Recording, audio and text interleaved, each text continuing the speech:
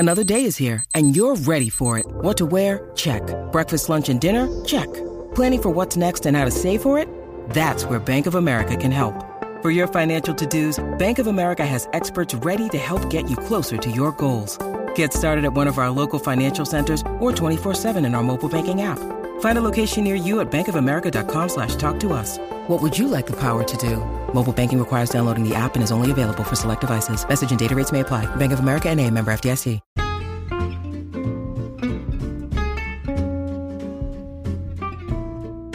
Hello, and welcome to It's a Fandom Thing.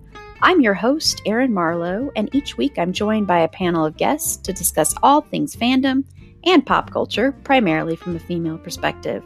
You'll find everything from fanfic to cosplay to Schitt's Creek to Supernatural and everything in between.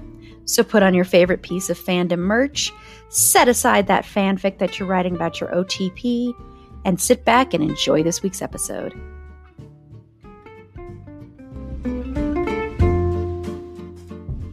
Hello, and welcome to It's a Fandom Thing.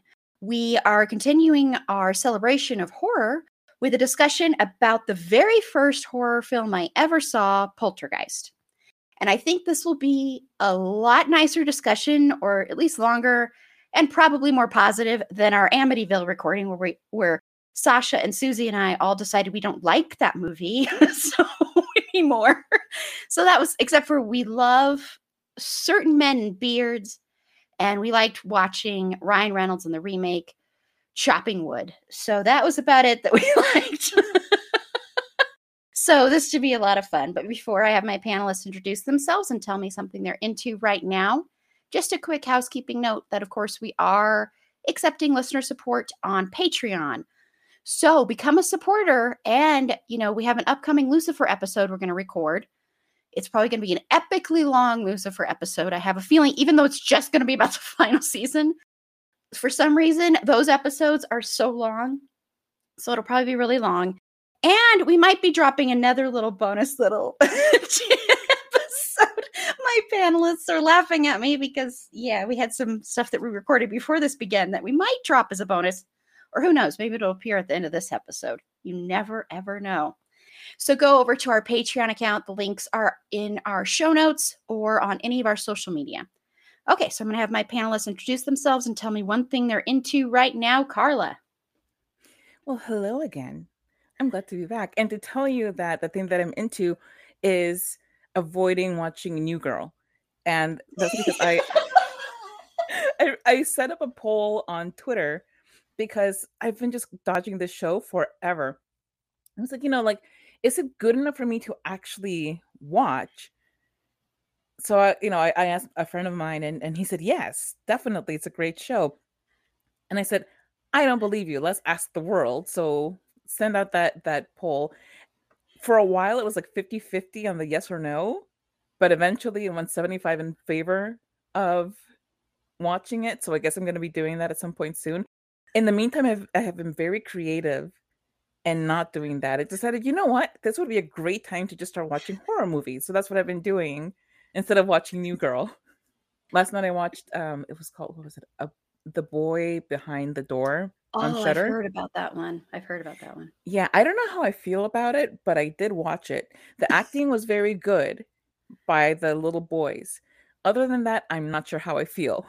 Huh. Interesting. Yeah, because I've heard good things about it. So that's interesting. And I'd like to point out again, I tried to save Carla from having to do this. I tried my hardest. I sent her recommendations in the thread, but I realized my thing is, recommendations. I can't send her anymore probably since she already watched 2 shows. Yes. Look, I've already been through Dexter, Bates Motel. Oh, she's going to Dexter now. Hey, like last year. We're talking historical, okay? Like historical. Historically, it's been Dexter, Queer as Folk, and Bates Motel. I have watched all 3, and I have enjoyed all 3, except for a couple of seasons that shall not be named of Dexter. Awesome. Remember, everything goes back to Dexter. And and Sasha, what are you into right now? True. I'm knee deep in apples. Literally. Like, I'm not even joking. My apple tree exploded, so I've been making apple butter. So I haven't been doing much other than that. However, Carla mentioned Shudder, and so a couple of weeks ago, it's not currently, but a couple of weeks ago, I watched, is it 13 Shorts on Shudder? It's like super quick. I can't remember the title. I want to say it's like 13 Shorts, but they're like, a couple minute horror movies, or maybe they're just a minute. Oh my God. But there's 13 of them. It was a lot of fun. So, yeah. Awesome. You know who hasn't mentioned Shudder in forever on this show? Me. So it's amazing. I've got 2 people mentioning Shudder. I just haven't had time to watch. I watched Poltergeist on Shudder, but yeah. So, Susie, other than your blowjob-proof red lipstick, what are you into right now? We're all into that lipstick. Now, I cannot say that it's been tested.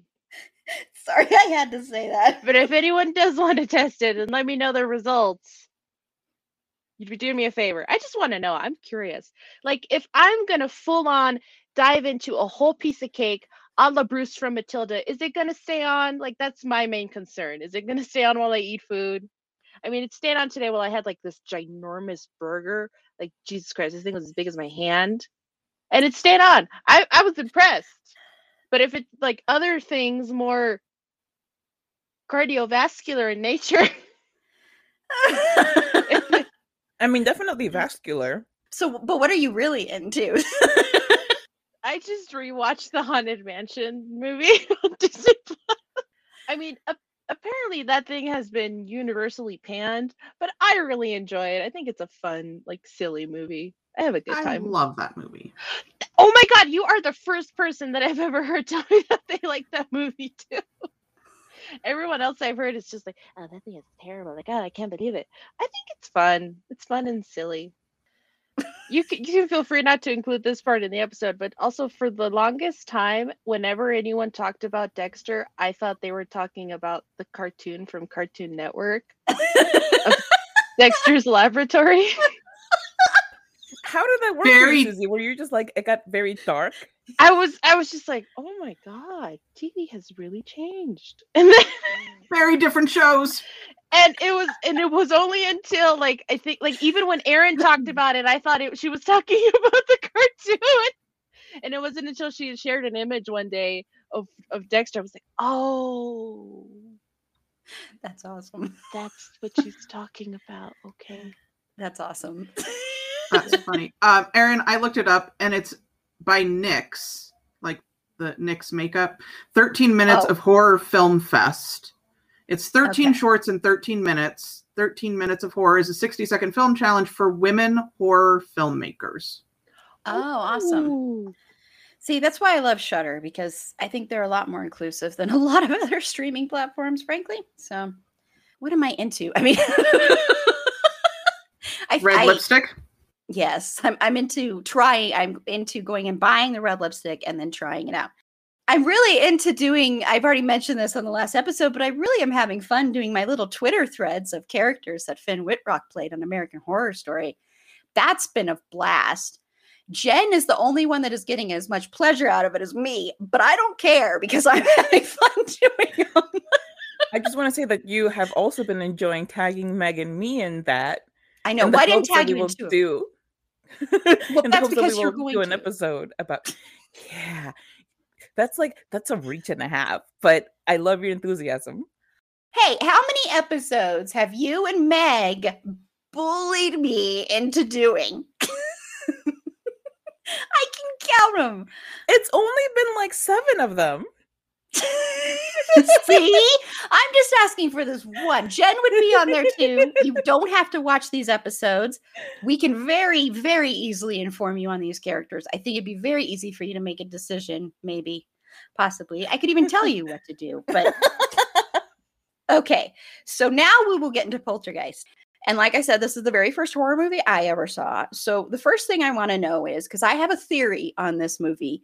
So I want to know, Carla, did you first see this as an adult or as a child? I was definitely not a grown-up. I think I may have been in my preteen years that I saw it. No, it might have been whatever. It was a very long time ago, is what I'm trying to say. And then I rewatched it again a couple of times throughout my life. And this is the first time that I watched it that I didn't feel like I was going to crap my pants.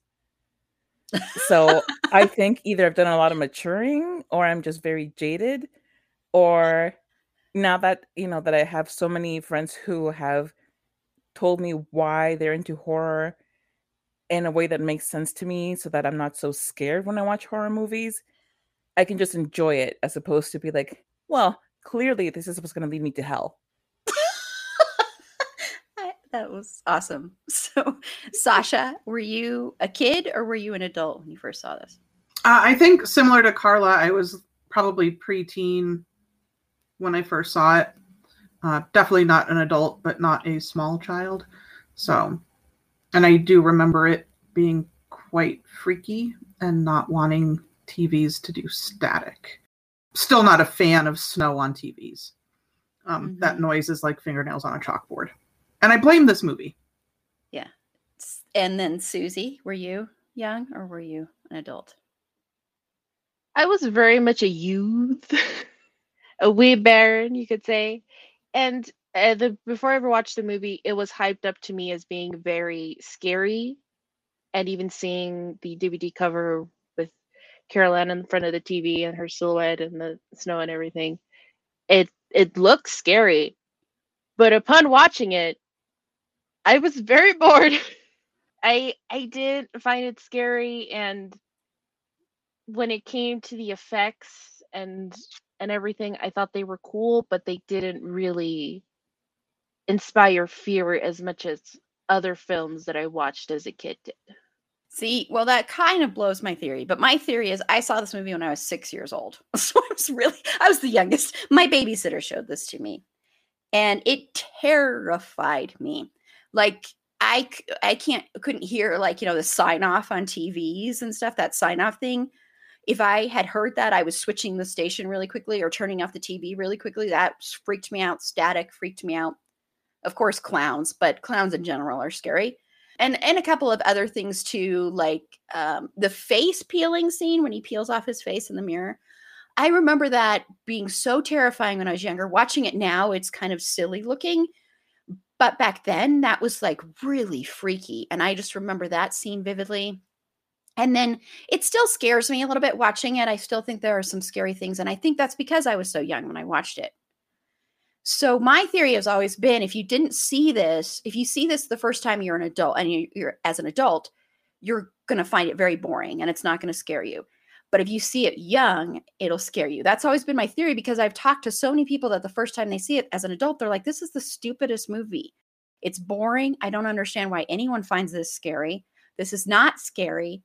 This is a Steven Spielberg movie, which we're going to get to that kind of stuff. So I don't find this scary. So that's why I wanted to ask that question. So I think it's interesting with you, Susie, but it could be because people hyped it up so much. I didn't have anyone hyping it up for me, but. Well, yeah, because when I was a kid, I always wanted to watch scary movies, and I was told, no, you can't handle it. It's going to be too scary. You're not going to be able to take it. And there are some of them that I would get really genuinely scared. Like, to this day, I still kind of don't like watching anything with dolls in it, because dolls freak me the heck out. Me it's too. Too creepy. But with other stuff, it's like, oh, this is cool. It's fine. Well, do you like it more now, Susie, though? I'm curious because. I do, because I just have more of an appreciation. Like, for me, it's more of an appreciation for the special effects and the cinematography and everything. That's where, like, my main like of the film is. Like how you said, the face peeling scene, that is one of my favorite things. Because whenever my sinuses are particularly bad, that's what I would like to do as well. just peel it off and start anew. Yes, exactly. I tell people all the time, that's how I know when I'm allergic to a medication, is I want to do that to my face. Wow. I just want to peel it off. Like, I start digging. It's bad. Yes, I'm with you, Susie. Well, then I'm going to so we've kind of already answered this, so I'm skipping ahead here. But so so Carla, you said you don't find it scary anymore. Is that correct? So it doesn't scare you anymore? Right. No. Not at all? No. Not even the clown? The clown, I I mean, it's still creepy as hell. I still don't want anything clown related in my vicinity. But I think if there's a scary element to it now for me, it's that when Carol Ann goes missing, because like I think your fears change, they evolve as you mature and as life happens to you. And for me, I'm not so much worried about a weird light sucking me into a closet as I am, something just up and taking my kid. Yeah. So that kind of stuff really changes things for me. So the jump scares, I don't get scared of them. That meat on the counter, that suddenly just starts to kind of self cube. Yeah. It's like, instant cube meat doesn't bother me anymore. None of that stuff. Like the tree eating Robbie bothered me, even though it's by today's standards is still a pretty cheesy shot. And Caroline being sucked into the closet, yes. But even those, it's not like a visceral thing of like, oh my god, I have to turn off the TV now. It's just that back of the mind thing of, oh yeah, I have to really remind my child to stick close to us when we're out. That kind of thing, it triggers different things now than it did when I was a kid. Yeah, Sasha, does it still scares you, right? Didn't you say it still scares you? The clown is not okay. Clowns are never okay. So yes, that clown will always scare me until the day I die. It does not scare me like it did when I was little or younger, but the tree, like that whole tree thing is still terrifying. I still have moments where the tree in my backyard, depending on where the moonlight is, if it casts shadows on my walls, I like creep away from under the window so that I'm not directly under the window. If that makes sense. Because it's that primal fear, like you said, Carla. Like it's just in the back of my brain where a tree's going to eat me and I don't want to get eaten by a tree. I love the tree. Please don't eat me. I'm a hugger. I hug trees. Tree hugger. Don't eat me. I'm your friend. Like, please. The clowns are never okay under any circumstances. I don't care what you say. They're just evil. Have to go. And Carla, after that meat scene, I am shocked that not more people are vegetarian. I really am. Like that's coming from the vegan in me, where it's like that meat. Come on, and how rude is he? I'm He's seriously, rude. Like, who goes just into somebody's kitchen? Because when he said that he was going to go and get some food, I thought he might go out and like drive down the street or something. But no, he just goes and raids their fridge, and I'm like, you know what? You brought that on yourself. Nobody needs to write their name on their food there. It's gonna look like it has maggots on it, and that's on you, buddy. Yeah, I'm flabbergasted that after that movie, not more people went vegetarian, because that was. But you would think that more people would not touch other people's food. Well, there's that would be my thing. Yeah, very true. So Susie, you said you appreciated it more now. Does it scare you more now? Well, okay, I don't think the parts that like quote unquote scare me are the horror aspect parts of it. Like it was mentioned before, to me the true horror lies in who in the Sam Hill thought it was okay to gift a 8-year-old boy and a tiny child a creepy clown doll, and then put said clown doll in a chair facing both children's beds. Who said this? No. And also the other like kind of quote unquote horror aspect for me is just the blasé nature which everyone else treats this family in their personal space. Like we have that paranormal investigator guy comes in, takes the food, puts it on the counter. We have the construction workers verbally sexually harassing the 16-year-old daughter, and one of them even starts like eating her food and putting the spoon back in and drinking her coffee, and she's like, give me back my coffee. That's like where the true horror is for me. Like just those moments I'm like, guys, what is the it? True horror is suburban living. Yeah. Oh my god. No, night HOAs are my nightmare.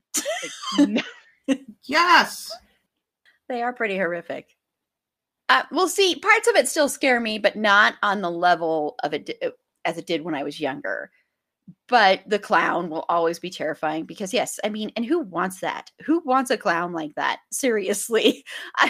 Never would you want a clown like that. I do think, I do still think their here line, the way it's delivered, is still a little creepy.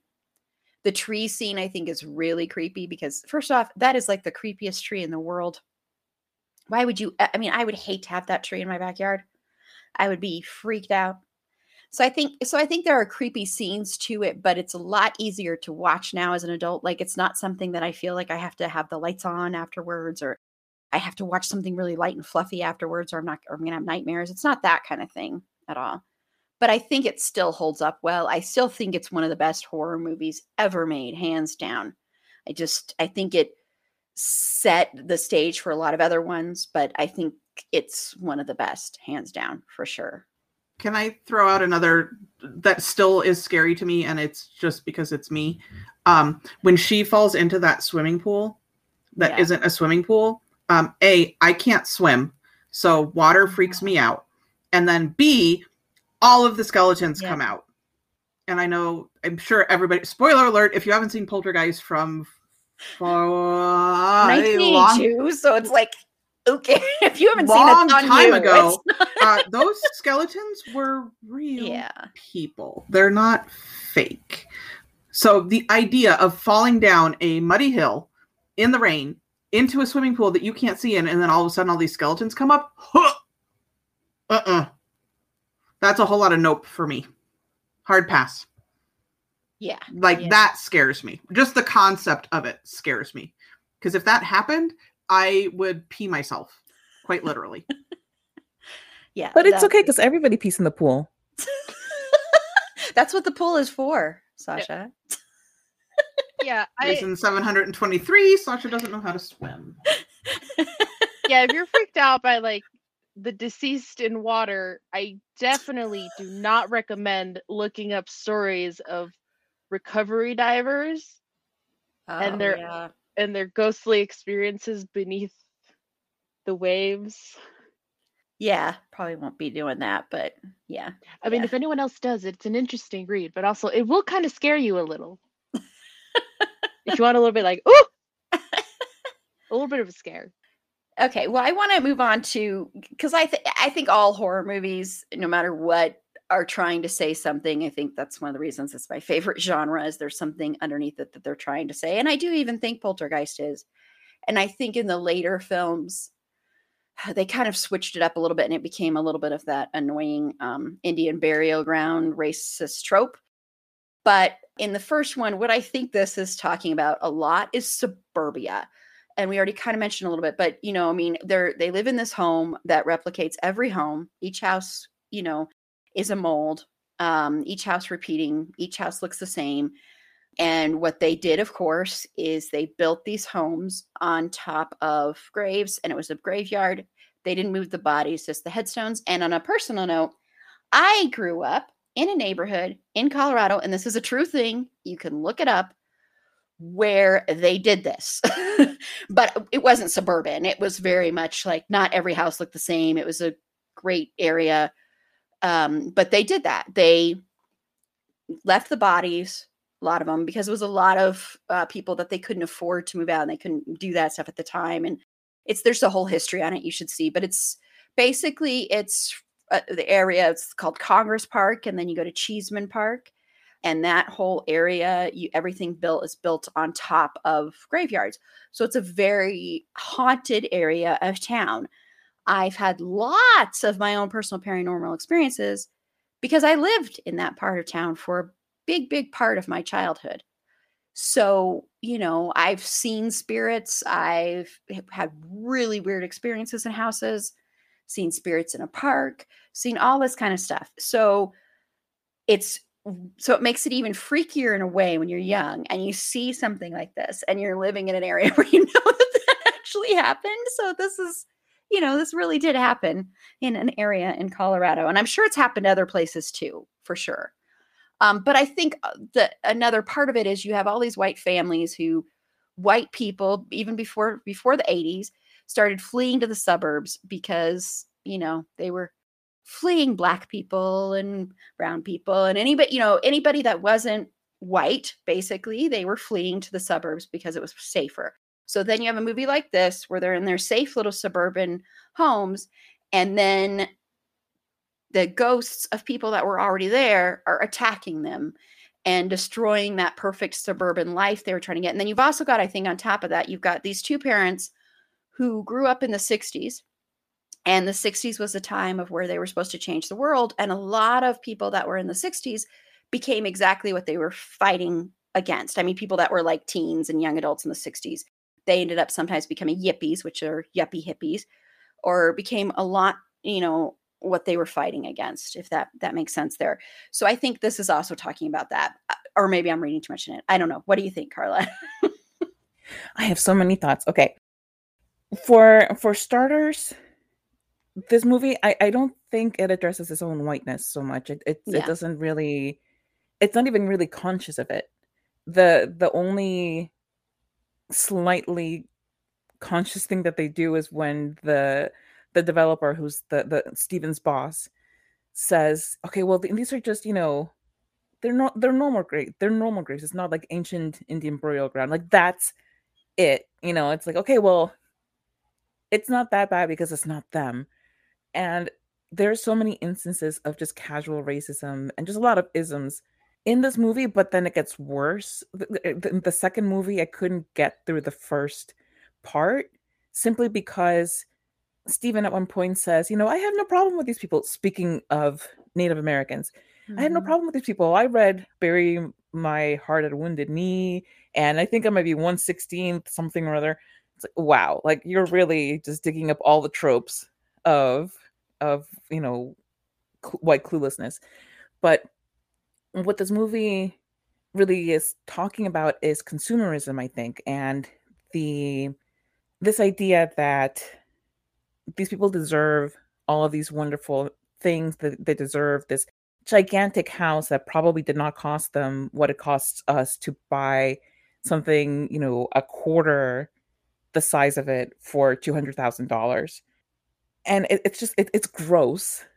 When I was watching it, I was just grossed out by the amount of land that these houses took up for this small family. I mean, there's only 5 of them, and they have this massive plot of land. They have this just ridiculously large building, and so there's like all of that element of what's it called, of entitlement without realizing the entitlement of it. Mm-hmm.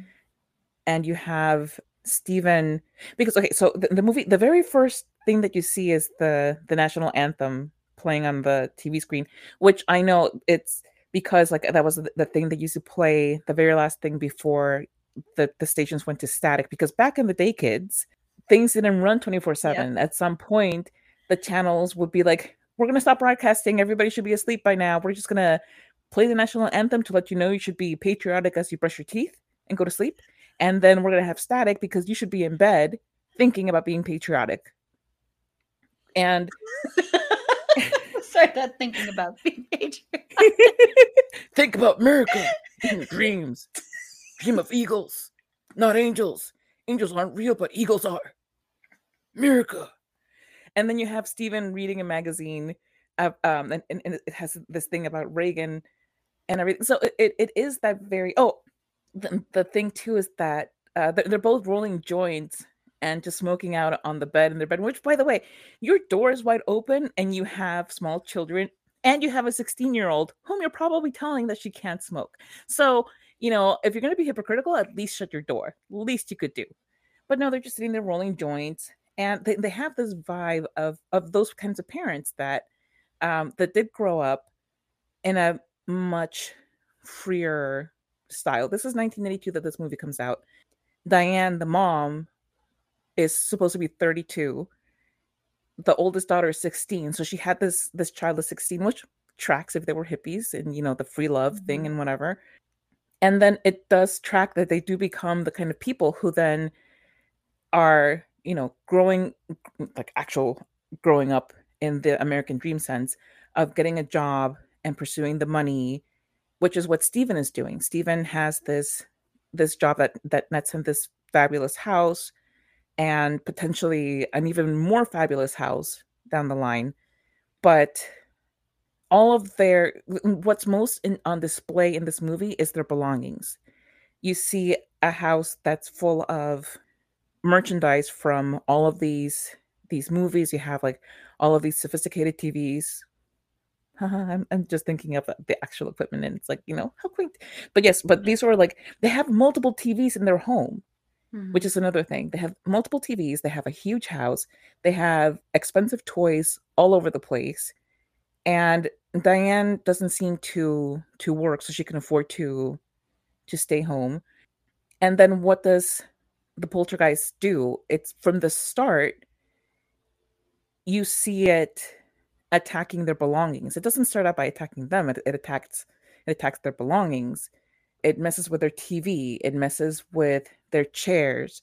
And when the kids are being messed with in the bedroom, it's their Star Wars stuff that's getting tossed about. And you don't really, I don't know, like a lot of the fear in this movie comes from the movement of stuff. So I really think that what this movie is talking about ends up being referential to white flight, not because they mean to, but because we as an audience can point to it despite their ignorance of it. Very, very well said there, Sasha. Yep. There are episodes where I love going after Carla, and then there are episodes where I hate going after Carla. But I love you, Sasha. I know, I love you too. It's all good. No, I mean, I don't know what else to add other than it perfectly encapsulates the early 80s. Like, everything about that house, like, everything about what they're doing, it's all very 1980s. The rolling the joint, all of the weird gold brass colored lamps, like, it's all like status driven. Very right? Their house is like a big display for, look at what I have. It's so excessive. It's the 80s. Everything needs to be excessive. The only thing that would have made it is if there would have been a red sports car in the driveway. Then it would have like hit all of the 80s, right? Unless you get the station, instead you get the station wagon. But, yes, the classic station wagon. I mean, to be fair, there are 3 kids and a dog, so I get it why, there's not the sports car, but it's really the only thing that's missing, or somebody doing a massive line of cocaine just to show status, right? Like, here's how much money I have. But in that same sense, it made me think of American Psycho, where everything, part of the reason that it was so 80s is because of all of that status stuff, all of those status symbols, the excess. It's part of why American Psycho captures the 80s so well. And here you see it on full display in this movie with less cocaine, though. Yeah. With less cocaine, though. There's less hard drugs. So he's yes.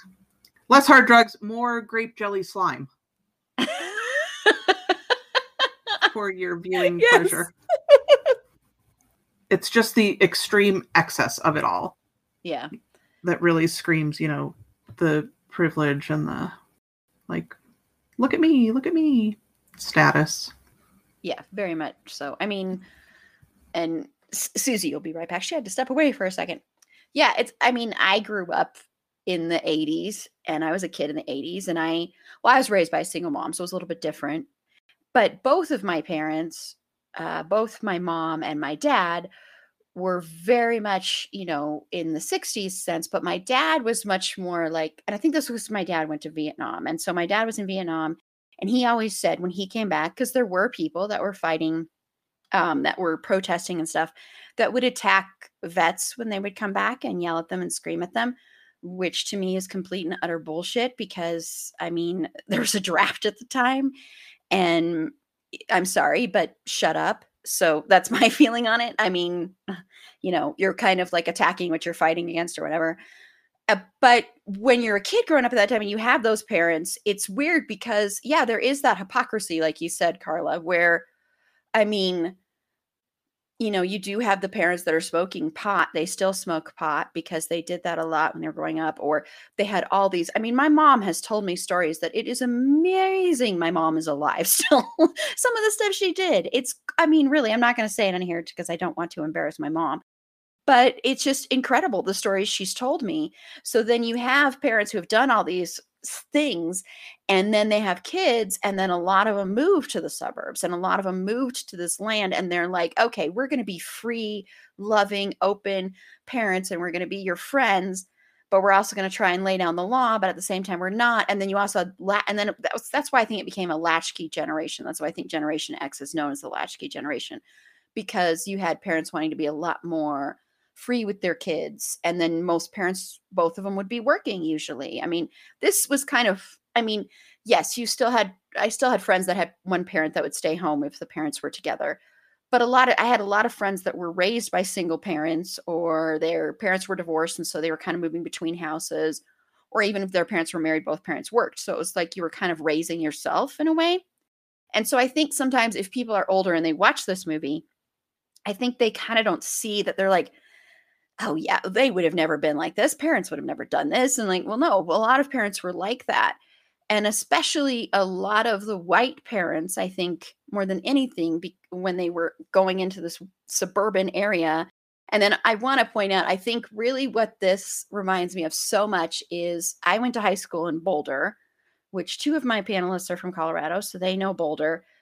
Boulder has a reputation of, that's where all the hippies went, was to Boulder. Boulder is a very, very, very expensive city to live in.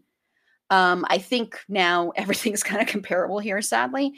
But Boulder used to be like, that's where the rich people lived, and the rich white liberal people lived in Boulder. But I got to tell you, going to high school in Boulder and having a lot of friends from Boulder, people in Boulder have this thing where it's like they're all about they're like the classic white liberals, because it's like, oh, we're all for inclusivity, and we love everybody, and we want everybody to be great and wonderful, and we're going to embrace you all. And then I would come down to Denver with some of them, and they would literally think Denver was just filled with cowboys and gangbangers, is what I would hear people say all the time to me. And I'm like, okay. And I'm like, well, that's because you are living in this weird world where you are surrounded. I wish I could remember that phrase. Does anybody else remember that phrase for Boulder, where it's like something miles surrounded by reality, is how people describe Boulder? Yeah, we always called it the People's Republic of Boulder, and we were waiting for them to put a dome over it.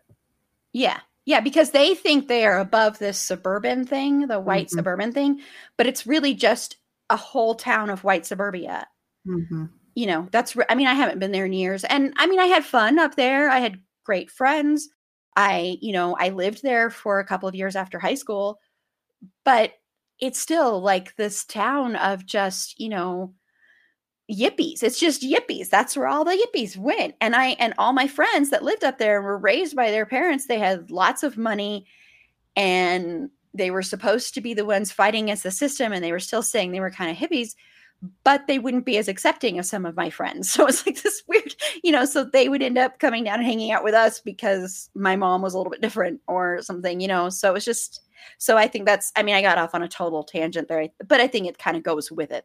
Well, what I was going to say though, is that makes sense, because even through my high school experience, everybody, like all of the grownups that I knew, would say, as you get older, you get more conservative. And that's no longer the case. I think we've reached a tipping point now where the older you get, for just in the experience that I've had with all of the people that I know that are in my circle, the older you get, the more compassionate and therefore less conservative you become.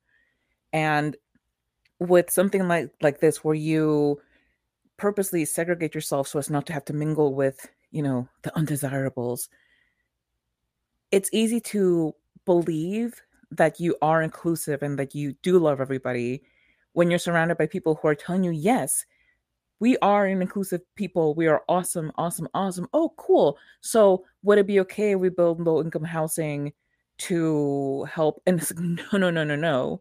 Mhm. It's not that we don't care about these people. We just don't want them near us. And so with the developer, who is Steven's boss, when he's saying that, well, it's not like it's tribal burial ground. It's not like a sacred ground. It's kind of like saying, well, not all whites. Yeah. It's just that feeling that it's well, we're the good guys here because we didn't do that. Yeah, they're very true. Yeah, it's just, to me, it's so Boulder. I mean, yeah, I could do a whole episode talking about how Boulder is just the picture of white liberalism. I mean, it really is. Every inch of it is like that. Yep. It's all about property value. Exactly. Yeah. It's Yeah. all about And property value. still being don't like, love let everybody. Peace. those people move in. It'll drive down property values. Don't build that housing. Mhm. It'll drive down property values. Yeah. Yeah. And I mean, the school we went to, that my sister and I ended up going to, was a private school, but we were there. We were the scholarship kids. We were the kids that were like the ones that were like paying the really expensive tuition. And that's, like I think of Steven, especially with reading his Reagan magazine, of all the ways Mhm. that he and his family benefited, or he thought that he was benefiting from Reagan's policies, Mhm. which made things worse for the entire middle class and made it worse but especially for people who weren't white. Yeah. And how, that kind of hypocrisy that you can sit there comfortably rolling joints in your bed with your wife and still see yourselves as these wonderful, upstanding people. Not that there's, but just the perception in the 80s that anything to do with pot made you an evil person. So that perception that, okay, well, they're these really like cool, chill hippies who are also very responsible Americans because they're reading about Reagan and they have these big jobs in real estate and therefore whatever. So Steven seems to have like a very, when he's showing that house around, when he's showing the phase 4 of the development, Mhm. he's very cocky in his presentation. He's just very confident, very sure of himself. And I don't know, it's just funny to me that he becomes instantly unsure when there are other, and in this case the others happen to be ghosts, so it's not like Yeah. it's these are scary others, but just that thought that these are the kinds of people who, if a Black family moved into the neighborhood, they would be like, so who sold you the house? Kind of like, who let you in here? Mhm. Yeah. Yeah, very much. And then the last thing I'll say, sorry, Susie, I'll get to you here in just a second. Just quickly, also with the pot thing, I think there's also that thing of, the 80s was very much just say no to drugs and lots of arrests. And I think the confidence there is also, you're a white person, so you don't have that same fear of, if you get caught by the police, that's it, your life is over. So I think that's the other cocky thing there too that people were dealing with. So Susie, what do you think about that with the message of the film? Or Carla, I want your brain. It's so good. it is, isn't It's it? like, if Oh, I were a thank zombie, you. I would go for you first. Did truly yummy. I was so super excited about the compliment until No, you said it that, is and now the I'm like, compliment. It oh. would be truly, like, if it would be like a situation of like Warm Bodies where I get to see all your inner thoughts. Yes. Good brain. All of Carla's inner thoughts are all the profanity that don't come out her mouth. Yay! You go into Carla's brain and it's just a slew of obscenity X-rated. trapped there because they don't come out her mouth. You just see the words fly by. It's funny. Yeah, I mean, no, I don't really have anything like new or interesting to add, other than the fact that something that I find really interesting about the film is that the haunting, in a way, is kind of saying, hey, so there's some history here that went down and that happened, that you tried to bury and put a shiny label and shiny new house over it. But guess what? We're not going away. You can't forget it. and it serves to make this group of white people very uncomfortable, because it could either be due to just choosing to not acknowledge the fact that they either live on a cemetery, or just that they know and are like, we're fine not knowing. We're fine not acknowledging this. We have a brand new house. Look at all the shiny things. But yeah, there's nothing much else that I can add except for go ghosts. Can I just say, without dumb white people, we wouldn't have a lot of horror. I know. Oh. Go dumb white people. I mean, let's be real. Because anybody else would be like, there's a cemetery up on that hill. I wonder if this used to be a cemetery. Like, it's close to the edge of town. Sprawl. Like, maybe I don't want to live here. White people are like, it's beautiful and it's massive. It's views. Like he says, he's like, oh, this could be your like your hot tub or whatever, Right. the master bedroom. And he's like, yeah, that's great if you live up here. Not if you're, because that's also something my mom and I comment on whenever we see a new build. We're like, yeah, I'd like to live there in that high rise, but only like on the top floor, because that's the only good view you get. Yep. Everything else is just you picking into your neighbors. Yeah, definitely. I love that. If we didn't have stupid white people, we wouldn't have that. Well, that's one thing I have to say that I thought was so genius about Insidious, which we're going to be discussing next week, is the fact that they do move, and it comes with them. That's one reason. Sorry, spoilers for Insidious. Yeah. There. Again, the ghosts of the past are like, you can't escape us. Come back here. Yeah, because that's more the person's being haunted. I love that movie. I know it didn't scare Sasha. I don't care. I love it. It's a perfectly fine movie. It's just I love that, giving you a hard time. I'm just giving that you and a The hard time. Conjuring. I was like, What? they're good You movies. They're not scary. You weren't scared by Darth Maul's meth head cousin? Now I have to watch this movie. You haven't seen Insidious? Oh Go my watch god. No. Insidious. It's. I think it's fabulous. I think it has the best opening credit sequence of any movie ever. Honestly. Through the window. Oh yeah, and then through the you'll My never listen to that dad- song the same again. garden. Yeah. My dad used to sing that like in a high-pitched Tiny Tim voice to us Oh, constantly. So I know that song well. So this will be interesting for when I watch it. Oh, I As hope you I- watch it soon. As I postpone my viewing of New Girl. Hey, it's Kaylee Cuoco for Priceline. Ready to go to your happy place for a happy price? Well, why didn't you say so? Just download the Priceline app right now and save up to 60% on hotels. So whether it's Cousin Kevin's Kazoo Concert in Kansas City, go Kevin, or Becky's Bachelorette Bash in Bermuda, you never have to miss a trip ever again. So download the Priceline app today. Your savings are waiting. Go to your happy place for a happy price. Go to your happy price, Priceline. Okay, well, this was written and produced by Steven Spielberg. Steven Spielberg was one of the writers. It was not directed by him, and I think people often forget that because this is such a Steven Spielberg film.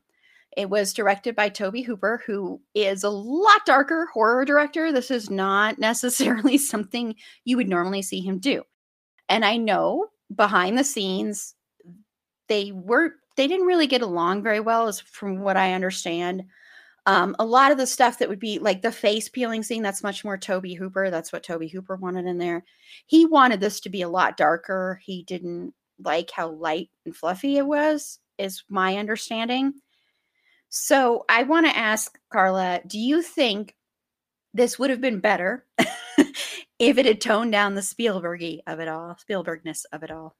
If that's a It word. would have been a completely different film. I don't know that it would have been better or worse. It just would have been a very different movie. It wouldn't be the Poltergeist that we know, which, may or may not have been a good thing. Who knows? But I just find that it's so telling that it feels so very much like a Spielberg movie for many reasons, like for the focus on the kids, for the really good focus development on the family, and all of the fantastical elements that Spielberg likes to use. But most tellingly is the fact that you could cut a solid quarter and make it just as good or even better. because that's like an ongoing thing with Spielberg movies, is that they have like 4 different places where you could be like, is this the end? Is it yet? Has it ended yet? And why not? And that's like, I was watching this and I was like, this is nobody else's film. You know, I don't know what this Hooper dude was doing, but he was not sitting in the director's chair. Maybe he was like, you know, off at the races, is like whatever. I feel like that's an 80s thing, you know. Where did he go? He's off at the races. I don't know. Maybe he was found a doing lady with coke. red lipstick. Yes, there you go. He was an early testing subject for red lipstick. But it's okay, like it's kind of mean, but it's also really funny. I was doing, you know, my research, and I read somewhere that Zelda Rubinstein was asked, you know, who directed the movie, you know, did Hooper direct it? And she said Hooper couldn't even direct Traffic. I was like, whoa. Wow. Okay. I think there's some movies that beg to differ this, but sorry. Go. Oh yeah, no, for sure. Wow. For sure. But Shots like, fired. Shots fired. yeah, shots fired big time. But I just, it's just that if you're looking at this movie, you know, his ability to direct has no bearing on the fact that this is a Spielberg movie through and through. So all of the speculation, I really think that if you're watching this and you think that it's a Hooper movie, and you've seen Texas Chainsaw Massacre, and then you see this, and then you watch E.T., and you're like, oh, this is clearly a Hooper film, there's something wrong with you. Like, have you been snorting the coke in the bathroom? Because we should talk about that. They offer support groups for that. Do you or someone you love believe that Tobe Hooper directed Poltergeist? If so, we can help. That's funny. Sasha? I agree with Carla, just because it is grape jelly slime. Come on. It's grape jelly slime. You cannot convince me it's anything other than grape jelly. I don't care what you say. Like, it's grape jelly slime. It was It so is very. distracting. It really was. I couldn't get into the horror of the face squelching moment, because I was like, wait a second.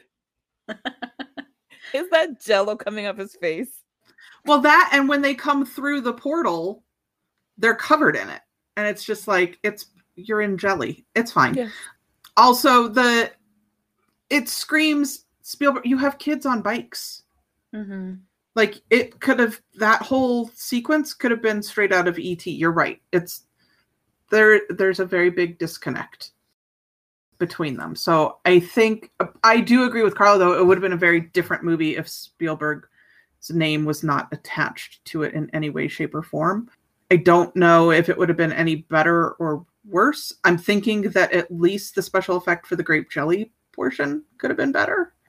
But I mean, it still had, like, I maintain that the clown, the swimming pool, and the tree are the scariest parts of that movie. So regardless of whose hands it ends up in, you have to deal with those elements.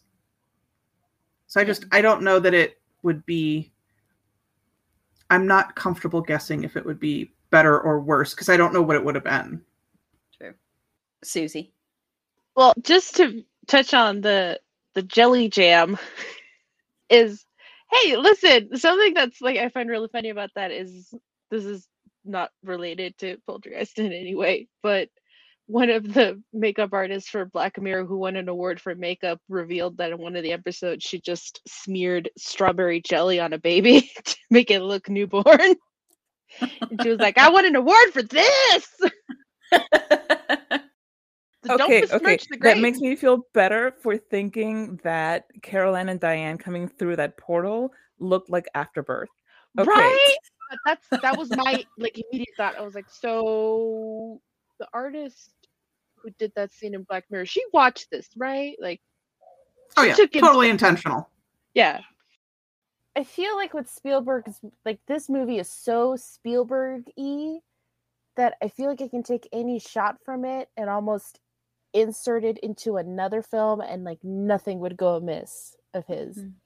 That, or take, like, even the soundtrack, it sounds so similar to many of his other films, too, that I feel like I can also take it and insert it in somewhere else and nothing would be amiss. And even like some of the effects too, like in the scene when that big like dog monster is in front of the kid's door. Yeah.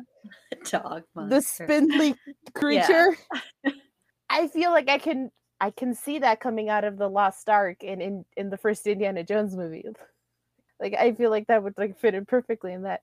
It's like the whole film to me is very Spielberg-y. And I'm curious to see like what an attempt, and I haven't seen like the remake, so I don't know what's up. I'd be interested to see like a version of this film where it delves maybe deeper into like a horror version. Because for me, it's always more like Spielberg-y than horror, in my opinion. So I'd want to see like a more like horrifying thing. Well, I also just, because one of the things is that Spielberg really wanted it to be rated PG. Like at that point, the MPAA hadn't instituted in PG-13. That wouldn't come until 2 years later. So they, just based on what it was supposed to be, it should have been rated R, especially with Hooper directing. Yeah. But Spielberg really wanted that PG rating. And also, apparently in one of the earlier discussions, Caroline was supposed to die, which definitely would have been a very different movie and definitely would have been very not Spielberg-like. So, there are all these indications. And then it's funny that, after everything, the MPAA initially wanted to rate the movie R, and they lobbied for it to get rated back to PG. Again, because Hooper, I don't think would have cared, because all of this stuff is R. Yeah, but so yeah. I mean, Texas Chainsaw Massacre was like, X-rated, so which is ridiculous, because honestly, that movie has so little blood in it. It's people just think it's gory. It's not a gory movie, really, honestly. For the longest time before I ever watched it, like I just from again stuff that I heard about it, I thought it was going to be like a gore fest. It'd just be like real torture porny and disgusting. But no. Yeah. It's brutal, but it's brutal because of the movie.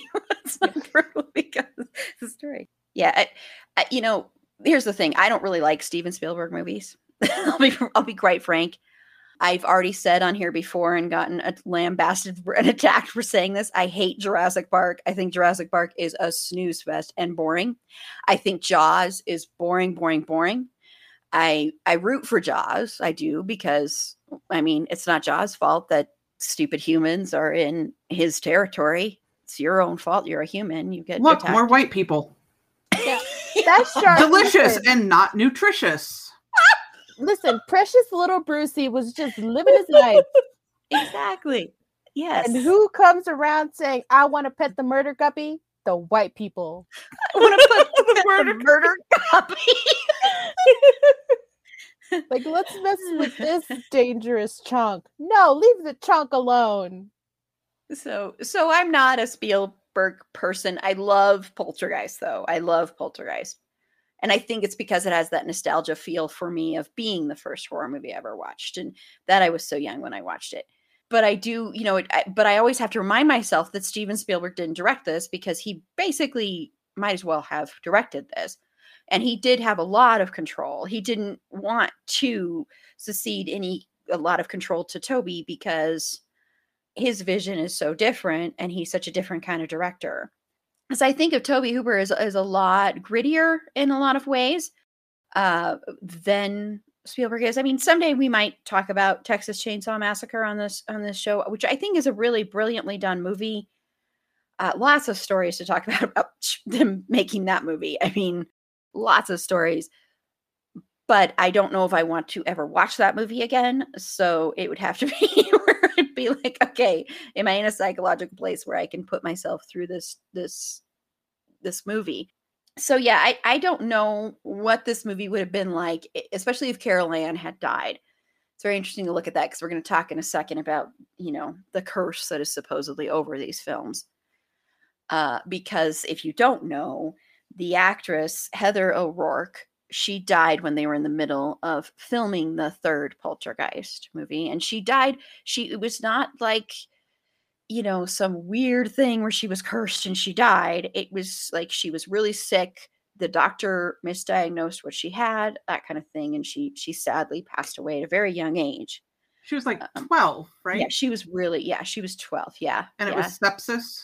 Yeah. And you could tell in some of the shots when she would look bigger and puffier because of that. And then, of course, she died when they were in the middle of making it, and they ended up finishing it, which outraged a lot of the people involved. And a lot of people have said that like the director, I think, is like, I hate that this movie ever got finished, and, which makes sense. But so I think that would have been interesting, because I don't know, if her character had died, then there wouldn't be the sequels, because the sequels are all about her character. So, and I don't think it probably would have been, I don't know, it probably would have had a different kind of legacy around it if it was like that, and if it was darker.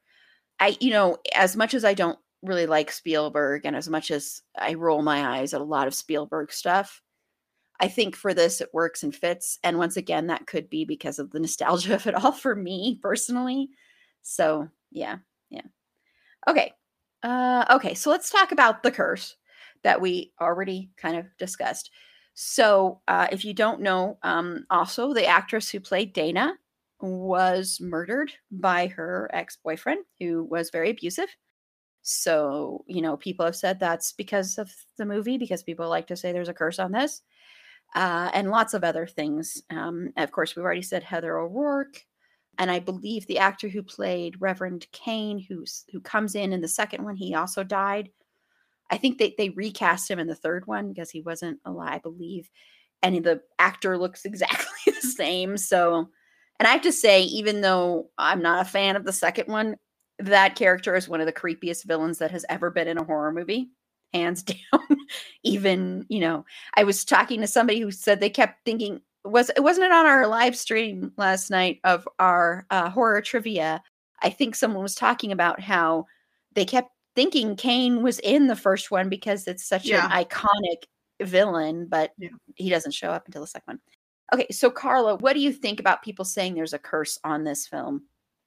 I think especially when it comes to horror movies, people want to attach so much more than there is sometimes to stuff like this. And I mean, it is kind of an extraordinary thing that 4 actors from this franchise passed away. Heather O'Rourke, Dominique Dunne, Julian Beck, and Will Sampson.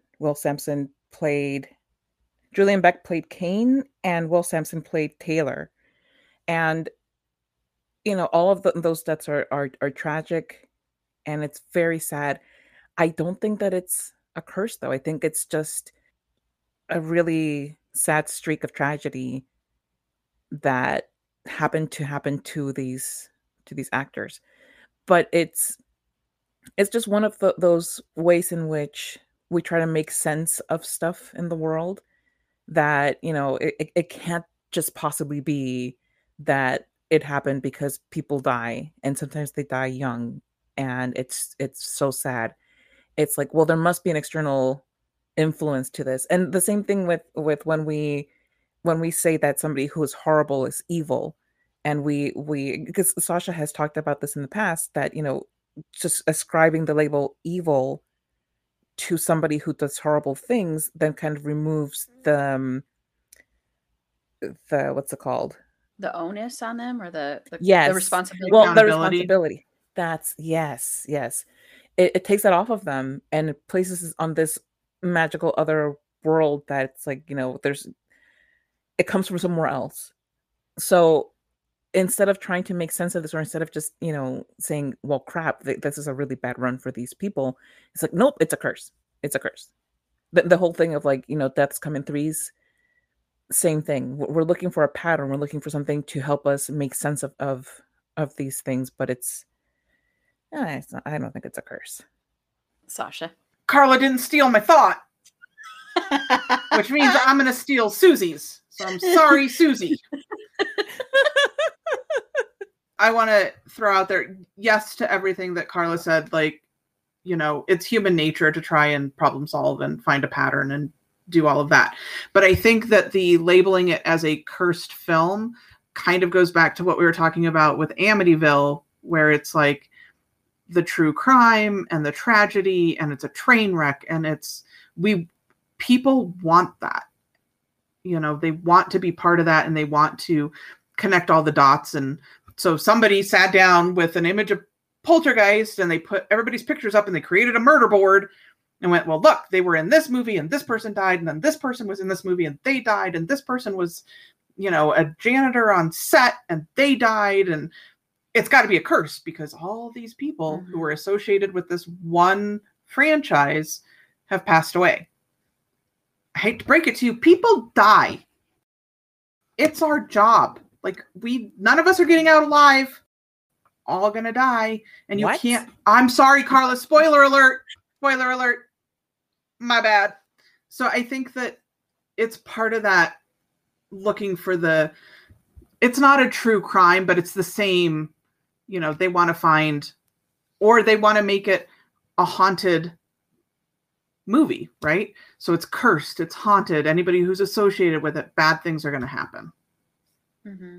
But I don't think it's cursed. I just think it's what happens. Susie, did she steal your thoughts? I think I have a thought. I'm going to put it out there. If it makes no sense, I apologize. I'm coming up with it on the fly just so I have something to say. I don't think the film is cursed. I think it's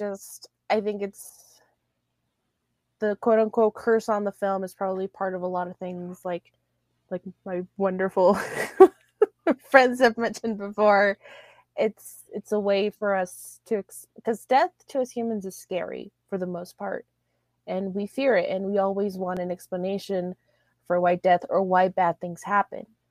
And so probably attaching a curse onto it helps assuage some of those fears. Mm-hmm. But there's also just the fact that sometimes bad things can happen in a sequence of seemingly related events, and you can see that out through history. Like, one of the most popular instances of it is with the King Tut tomb. When they opened it, everyone thought that everyone associated with it was going to die, and some people did die, and people were saying, oh, it's because of the curse, mm-hmm. And more other people went on to live really long lives, but it was those deaths that got sensationalized, and that kind of brought more attention to the tomb, and with a way that can kind of be similar to this film, where also probably having the quote unquote curse helps sensationalize the film and make it probably more popular in some circles. Oh, you have to see this cursed film, and this film that caused all this tragedy. I know that's a selling point for The Exorcist, that the film was also cursed, and The Omen. In part, a studio that made Amityville try to do it as well, where they would goad Brolin and I think Kidder into saying hey, did anything creepy happen today? Do you want to tell us anything creepy? And it got to the point where they were just making stuff up, oh yeah, my lunch fell into my lap. Oh, it was a ghost. Oh no. But it's in part, it's that sensationalizing it to probably make it more popular among certain people that do want to hold fast and believe that curses do exist and that this happened. But the reality of it is that sometimes a series of unfortunate events can occur, and even though we want to have an explanation for it, most times there isn't. And that's just an uncertainty that we have to live with. And I think it's better to remember and appreciate these actors for the time that we had them, and thank them for the work that they did and honor their memories in that way, instead of just attaching it to a random curse. Very, very well said, Susie.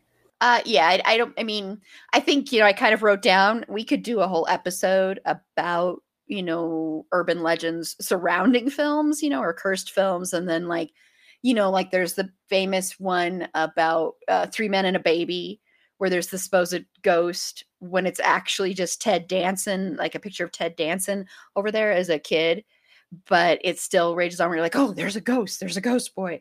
Because people like that stuff. They like sensationalism. Yeah, it does speak a lot to what we talked about in our Amityville episode, where it is exploiting tragedy. Because I do agree, Susie, I think it does also speak to our fear of death. And so if we can find an explanation for that or even sensationalize it, it makes it less scary and less personal. I mean, we even talked about this kind of stuff when we were talking about American Crime Story. And when we talked about the second one, the assassination of Gianni Versace, there's a scene in there where one of the tourists, and I don't know how real this is, but this kind of stuff happens anyway, where there's a tourist watching and they run up with a cutout magazine and soak it in his blood and run back because they want a piece of his blood, which is just absolutely disgusting. But this is stuff people do. I mean, it's weird, but people do it. So it's like, I would never think, standing there at a crime scene where someone was just shot in the head to be like, I'm going to go up and soak this magazine in this guy's blood. But, it's because we have this weird fixation with celebrity. We have this weird fixation, which goes into the movie part of it too. It's like this weird fixation with these are people that aren't like us. And so when something weird happens in their thing, we can talk about it differently. We don't have to talk about it like with quote unquote normal human beings kind of thing. I think that's part of it too. It's like how we feel we know celebrities, or we feel we can talk to celebrities like we wouldn't ever talk to other people because they're not real human beings in our head. I think this all stems from it. It may not seem like it connects, but I think it all connects to that thing. And I do agree with what Carla said earlier too, about how if this wasn't a horror movie, because this stuff happens on lots of movies. This isn't like a rare thing. You have lots of movies where actors die right before or during, or actors die after, or stunt people, or all sorts of stuff. But with horror, because it's already scary, it's a lot easier to be like, okay, I'm going to associate this with a curse, or this film is cursed, because it also makes the film scarier. And I think, a lot of production companies love it, I'm sure, because then more people will watch it. More people, I'm sure, and it's not horror, but I'm sure with 3 Men and a Baby, when that first came out, more people were probably renting it and pausing at that moment to see if they can see the ghost. So yeah, we'll have to do an episode. Well, it also makes you feel like you're part of something. Like if you're watching it, you're part of this community that is in on this exclusive thing that's not so exclusive because you heard about it somewhere, right? But it's just that feeling of wanting to belong. It's that FOMO. Yes, exactly. Yeah. Very, very, very true. Yeah. Okay. Well, the last thing I had here was just about the sequels. If anybody wants to say anything, if not, I'm perfectly fine not talking about the sequels. But Carla, I will say Sasha's like, no. The only thing that I will say is that it has so many isms that I couldn't be bothered to watch past the first 20 minutes, and then I was out. Yeah, and you didn't see the second one. The third one I couldn't be bothered with. I was like, oh, no. And Sasha, you said no, right? Yeah, I probably watched the second one a million years ago. I haven't seen it since. There is nothing memorable about it in my brain, and I'm really kind of bummed because I should know the Kane thing, but it doesn't trigger. Look him up, and if you see his picture, you will probably remember him. He's like one of the I really think that's one of the creepiest characters that's ever been in a horror movie, even though the sequels aren't good. Yeah. Can I jump back to your Gianni Versace thing though? Because I watched that. I just want to point out, white woman. Yes, it was a white woman. Yes. You finished it? You didn't tell me? I didn't finish it. I have not finished it. I'm still stuck. I'm only a couple of episodes in. I have not finished it. I saw that episode, so I knew exactly what you're talking about. I was like, oh, look, it's another white lady. I was like, she didn't tell me that she finished it? No. Susie, do you want to mention anything about the sequels? I can't be bothered. The only memorable thing about the sequels for me is Kane. And he was such a big, I remembered him so much from the second one and nothing else. But I seriously thought he was going to show up in the first one when I rewatched it recently. And I think I mentioned this before. And when he didn't, I was like, wait a second. He's not in this one. I was just waiting for him to pop up continuous. I was like, oh, it's the okay, not this one. Oh, next, no. But just to share like a fun historical fact, back to the Gianni thing. Apparently, during hangings and beheadings in the past, people would go and make a picnic out of it. It'd be a fun family activity, and some would even go and dip their handkerchiefs in the blood. Yeah, and actually, I think Tiff actually mentioned that on the episode too. We talked about that too. Yeah, but there's nothing else to say about Poltergeist. I'm not going to talk about any of the sequels. Oh wait, but I do have something. I just wanted to bring up because it's something that was in my notes and I forgot. One of the things with Poltergeist is the first one only is that there is so much about women and their power and their how perceptive they are. And I really like that. I like that, Carol Ann is the one who is able to communicate with the spirits.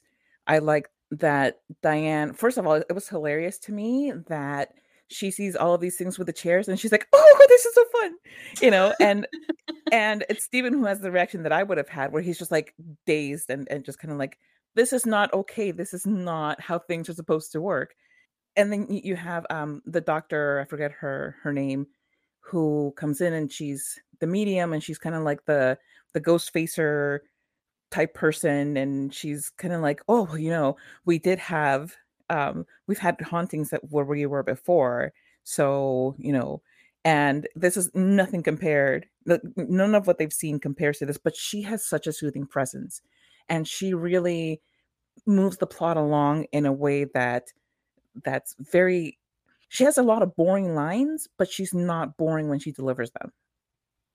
And she just makes you feel so comforted. And then of course you have Tangina, who is, if there's one person that you remember from this film, two people, Carol Ann and Tangina, because when she says this house is clean, in that very she looks like so cocky when she says it, and she's ready for her close up and everything, but she is such a force in that film.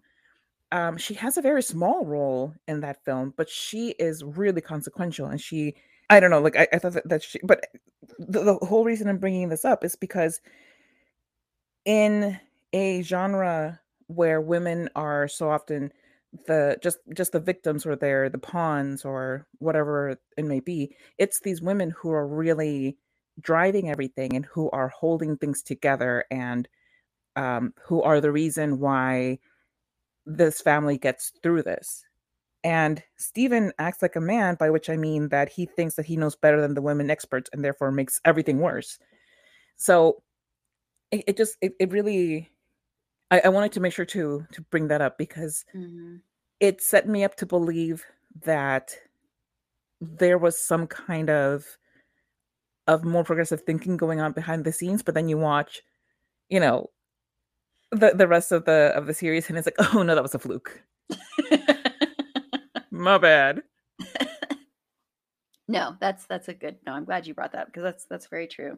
Yeah, and Zelda Rubinstein, I have to say, anytime she's in a movie, she's pretty memorable. I mean, Teen Witch, everybody. I mean, come on. Yes. And even her little tiny, like 2 minutes of time in 16 Candles is memorable. So it's like anything she does is memorable. So yeah, I'm glad we got to bring her up. Okay, yeah, I don't have anything to say. I will say I have seen the remake of Poltergeist because I will see anything Sam Rockwell does as long as he's not just continuing that trend of I want to play racist cops for some reason that he got on, which really annoyed me. Anyway, I will watch anything he does because he's one of my favorite actors. So I have seen it. I don't remember a thing about it. So that's all I'll say. I was shocked he was in it. That's all I do remember, though. So we're going to go ahead and close out and have everybody say where they can be found. Carla. Thank you, Erin. Meg and I have a podcast called Bedwet or Behead, and you can find that anywhere where you find podcasts. And we have a Twitter, and that is at bedwetbeheadpod. Instagram at bed.wet.behead.pod. On Facebook, look up Bedwet or Behead Podcast, and you will find a shining bright in that cesspool of whatever Facebook is these days. I also have a website with my photography and some poetry and some links to stuff that I've written. And that is carlatemis.com. That's CARLATEMIS.com. And keep an ear out for the episode discussing Finn Wittrock's characters from American Horror Story. I'm not letting Carla interrupt that. So,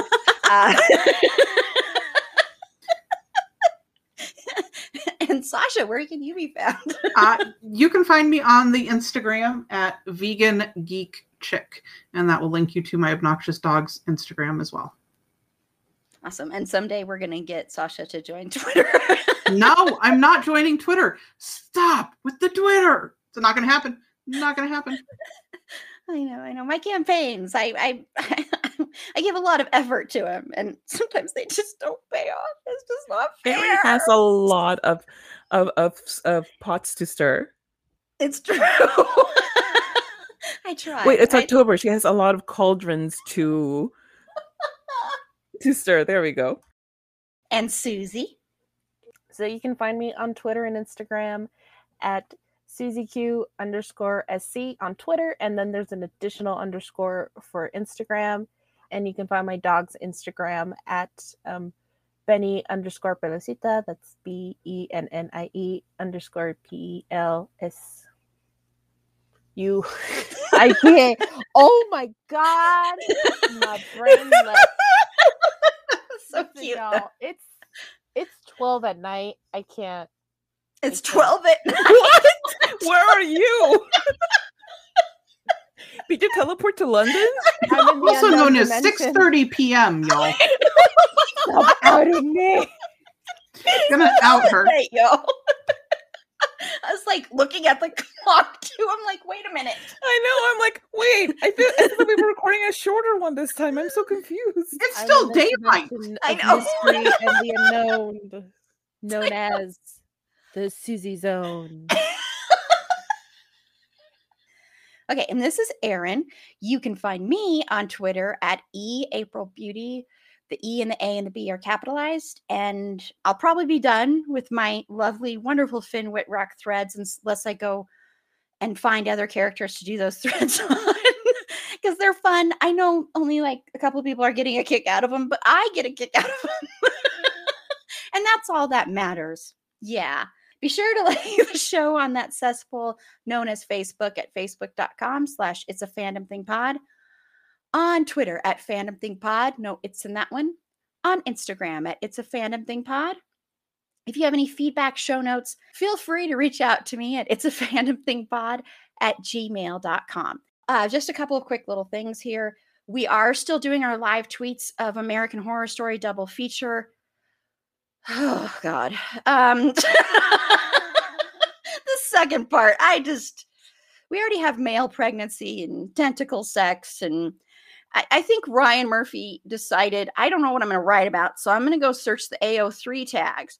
I was just going to say, did we take a deep dive into Archive of Our Own? And it's just like copying all of the tags and being like, you know what? Let's just throw this out there and see what sticks. Yeah, I feel like he just printed out ideas and put them on a dartboard and was like, let's see. I think that's what he does all the time, frankly, but but I still keep watching his stuff. I just, oh my gosh, I need like a 12-step program or something. But anyway, we're still doing those every Thursday at 8 p.m. Mountain Standard Time. And we've added something to them. By this time, the first one would have happened. And I don't know if Jen and I would have done it for the movie we're live tweeting.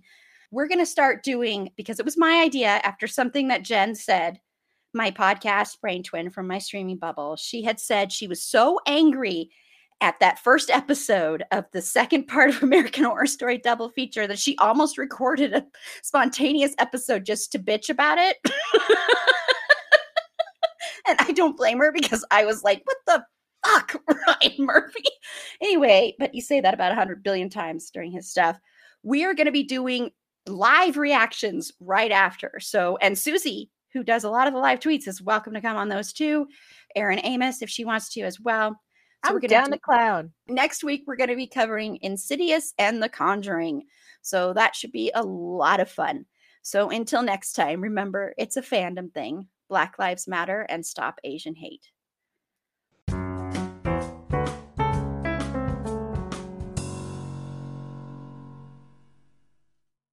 Everyone is talking about magnesium. It's all you hear about. But why? What do we know about magnesium?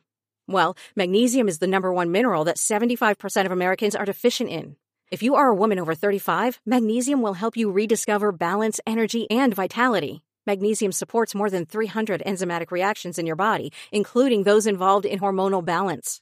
From functional medicine doctors to mental well-being and female hormone experts, we all know that magnesium is the one mineral to improve all aspects of well-being and health. But which one? Magnesium Breakthrough from Bioptimizers, the trusted choice recommended by leading experts with 7 best-absorbed forms of magnesium to ensure your body receives the support it needs for overall well-being. Go to bioptimizers.com/balance today and use code BALANCE10 for 10% off. Support your journey to wellness at bioptimizers.com/balance. Magnesium Breakthrough from Bioptimizers, your foundation to optimal health and vitality. It's time for today's Lucky Land horoscope with Victoria Cash. Life's gotten mundane, so shake up the daily routine and be adventurous with a trip to Lucky Land. You know what they say, your chance to win starts with a spin. So go to LuckyLandSlots.com to play over 100 social casino-style games for free for your chance to redeem some serious prizes. Get lucky today at LuckyLandSlots.com. Available to players in the U.S., excluding Washington and Michigan. No purchase necessary. VGW Group. Void where prohibited by law. 18+. Terms and conditions apply.